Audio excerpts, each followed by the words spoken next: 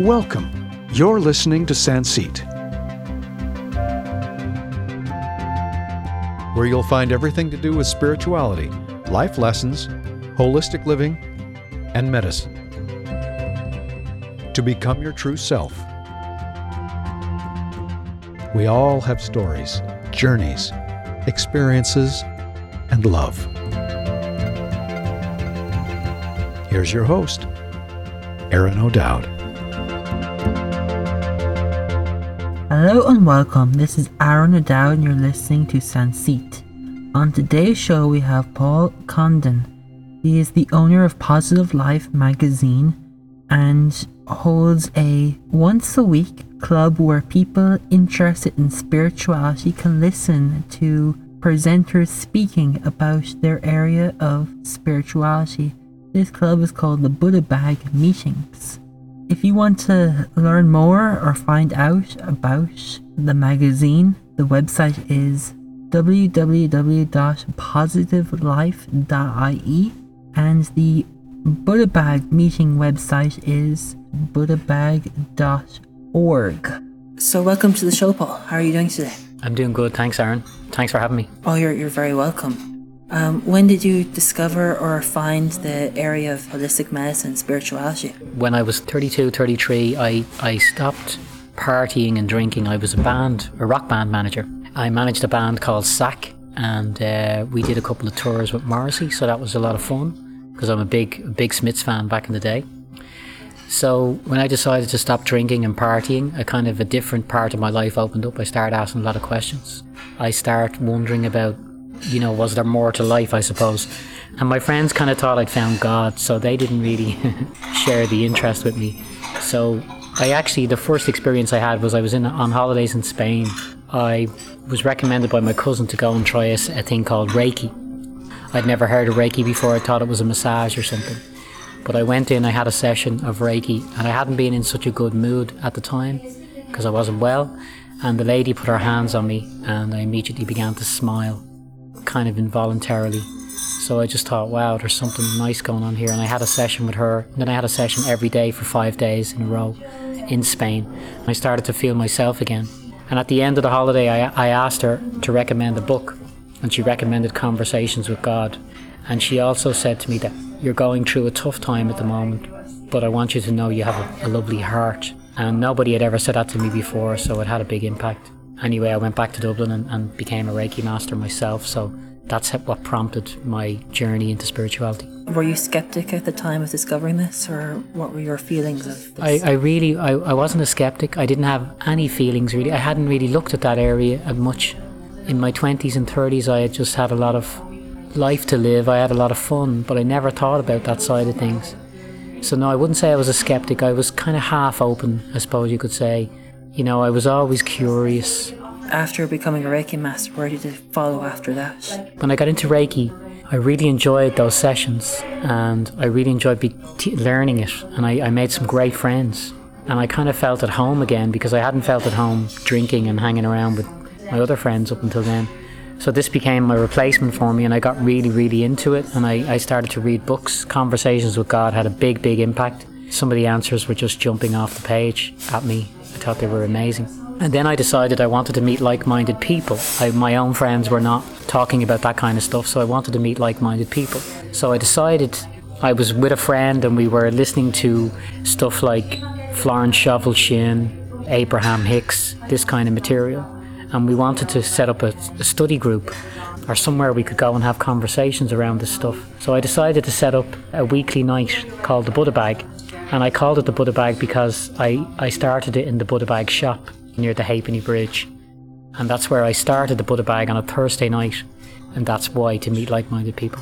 During that conversations and that moment to the Buddha Bag, how did it feel? Did you feel happy, excited, or going from something that is you to providing to someone who can come once a week to the Buddha Bag? I didn't envisage anything about it. I didn't have a lot of excitement. I was excited about life again, and I felt that the biggest discovery for me was that you create your own reality. On learning that, I just was gobsmacked. I couldn't believe that reality was created by me. I thought it was very random. So when I had that empowering information, I began to see how I could shape my life, and it really excited me. So I wanted to gather people around to have discussions about this, because it was giving me a buzz. So that was very exciting. The actual Buddha bag itself, I had no idea of what it would be or what it would turn into. I just wanted people to come together, be together, and talk about these kind of things. And it happened just very organically. It grew very quickly, and it was just, at that time, really exciting. Really exciting. So the Buddha bag is open, people are coming once a week? Once a fortnight at that time. When did the magazine come about, or when did it form?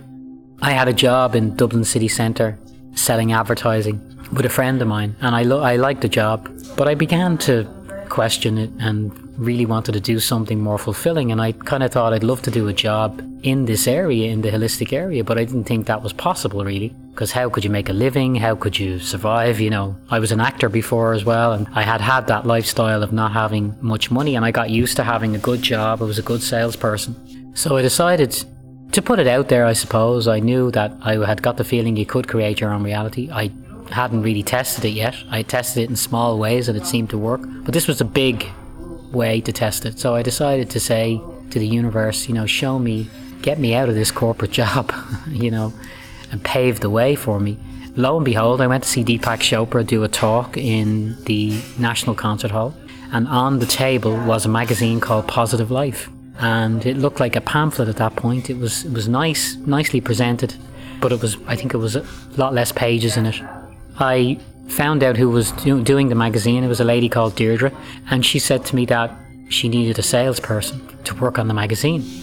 And I thought, that's really interesting, but I didn't really think it was a job, proper job in any way. But I said to her, we'll exchange numbers and we'll see what happens. And I began to work for her on the side.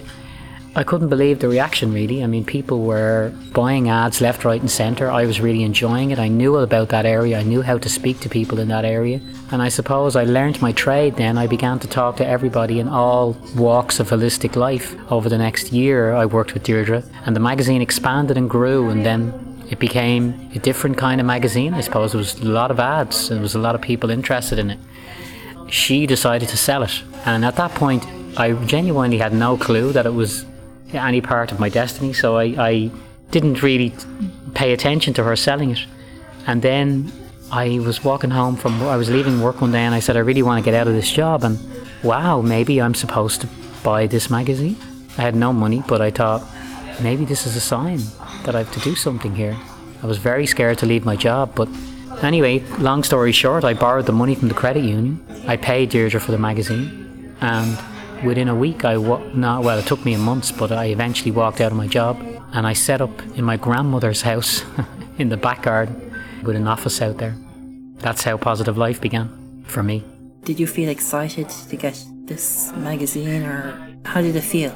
It felt scary at the time because I didn't know how I was going to make a living, but it also was very exciting. I had people working. My brother-in-law was working with me. He was a graphic designer.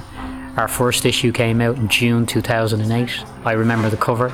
I remember being afraid that when people heard Deirdre wasn't involved, they wouldn't be interested anymore, and that wasn't the case. It just felt fantastic, really. I mean, the first issue came out and I held it in my hands, and I thought, this is really special, and I am so into this material that it's a vocation, it's a labour of love. At the time in my previous job, I was speaking to builders. There's nothing wrong with builders, but it wasn't that exciting for me.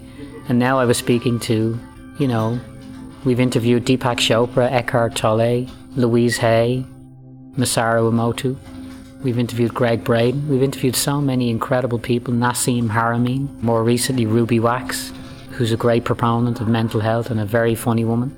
And it's just been it's really been exciting. And now I feel the magazine is at a place where it can expand again and go to a whole other level. Did the Buddha bag also evolve? Yeah, that really evolved. It was a discussion group at the beginning, and then we started to invite speakers. So the magazine and the Buddha bag they're now linked completely, but at the time they were evolving separately. So the magazine, sometimes people would call me and they would tell me they were coming to Ireland to do a workshop, and I would say, do you want to speak at Buddha bag? So I started to get international speakers from America, Czechoslovakia, anywhere really in the world. Initially it was all Irish people, but then it really broadened out. And the people attending at the time, I remember, were all nationalities. It was really a hub of fantastic ideas, incredibly creative people. And there was a real atmosphere of openness and welcoming. A lot of people said they felt at home. It is a truly special place. I still find it very special. At what time did the both of them connect or link together? They've been connected for the last few years. The magazine, as I said, feeding the Buddha Bag speakers. And then last year, my editor actually said to me that she didn't really like the Buddha Bag website, so could we combine the two? It seemed like just such a no-brainer. I was like, yeah, so I'll change it to Positive Life Presents the Buddha Bag. I wanted to keep the Buddha Bag name because people know the Buddha Bag and they mention it, so I thought I'll just put it under the magazine's umbrella. So that's where it's at now. It's Positive Life Presents the Buddha Bag. Why did you choose the name Buddha Bag? Yeah, I didn't choose it really. It kind of chose us. It's the name of the shop that we started in. And when I was leaving, I was going to change the name. When I went to another location, I thought, well, I'm not in this shop anymore, so I'll change the name. But then I'd be out in town and I'd overhear people speaking and they'd be saying, are you going to the Buddha Bag Thursday? Who are you meeting at the Buddha Bag? Who's on at the Buddha Bag? And the words really rolled off their tongue, so I thought, yeah, I don't really want to change the name, so I kept the name. They were the Buddha Bag shop and we're the Buddha Bag meeting. So it wasn't really thought about from the Buddha's perspective, but he does represent openness and love and peace and harmony. And so I thought, well, he's a good advocate. The people you've interviewed from the beginning of the magazine Buddha Bag to now, what have you learnt or what have you picked up? Yeah, it's probably hard to determine how much you've changed because it's so gradual. But the magazine has educated me beyond belief, really. I mean, there isn't a subject now in the holistic world. There is, but there's not many that I haven't heard of, haven't touched upon in some way. I'm always open to something new, something exciting, but it's been a real education. It's grown and just given me so much excitement and pleasure over the years.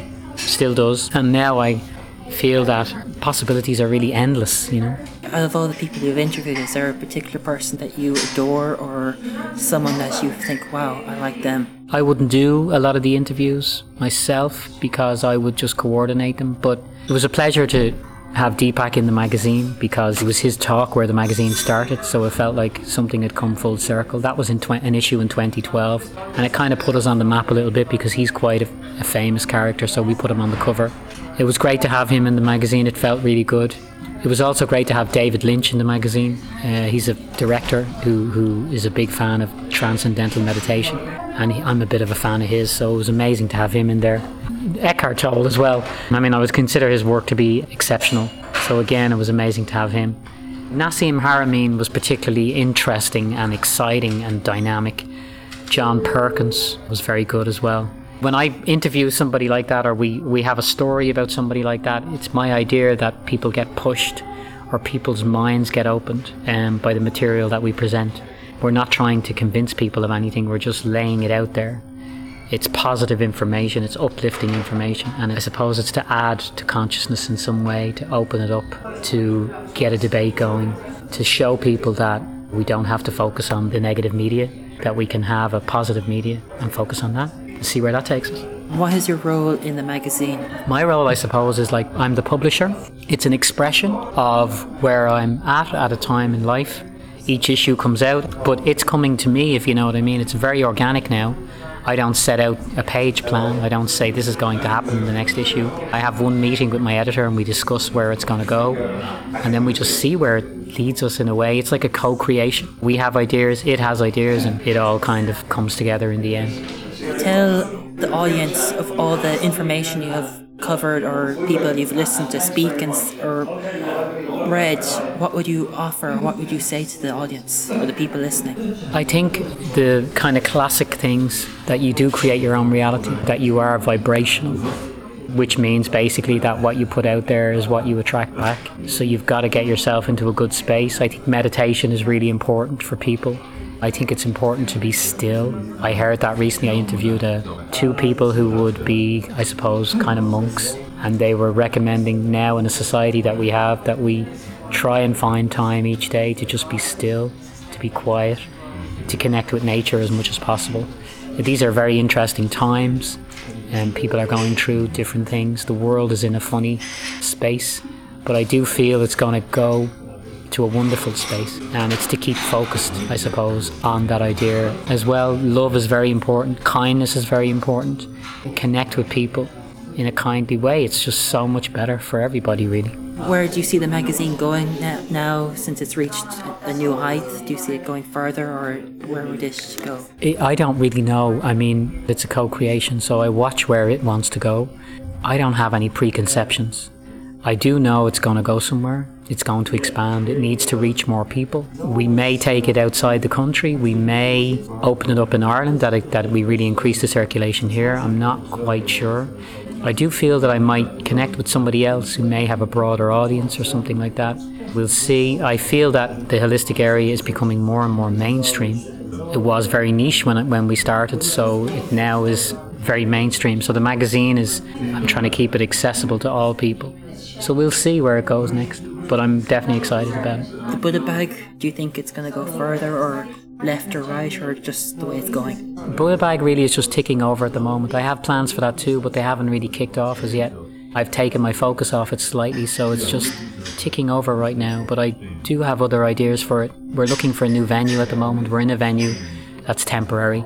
We're looking for a new venue, so there will be changes there as well, but that's more of a sideline really. The magazine at the moment will be my main focus.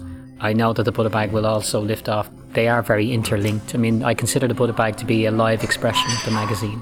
I see. And in your own life, do you feel that these are benefiting you and bringing you to new levels as well? Absolutely, yeah, absolutely. They are creative expressions of who I am that needs to be expressed. You need to get that energy out, and this is a perfect way of doing it. So yes, they are. That's excellent, Paul. Thank you very much for coming and spending time to chat to us. You're welcome, Aaron. Thank you. Thank you for spending the time to listen to the show. If you want to learn more, check out Sancit.com. That's SANCIT.com. Join Sancit Group on Facebook and contact us if you have any questions. Until next time, have an awesome day and rock on.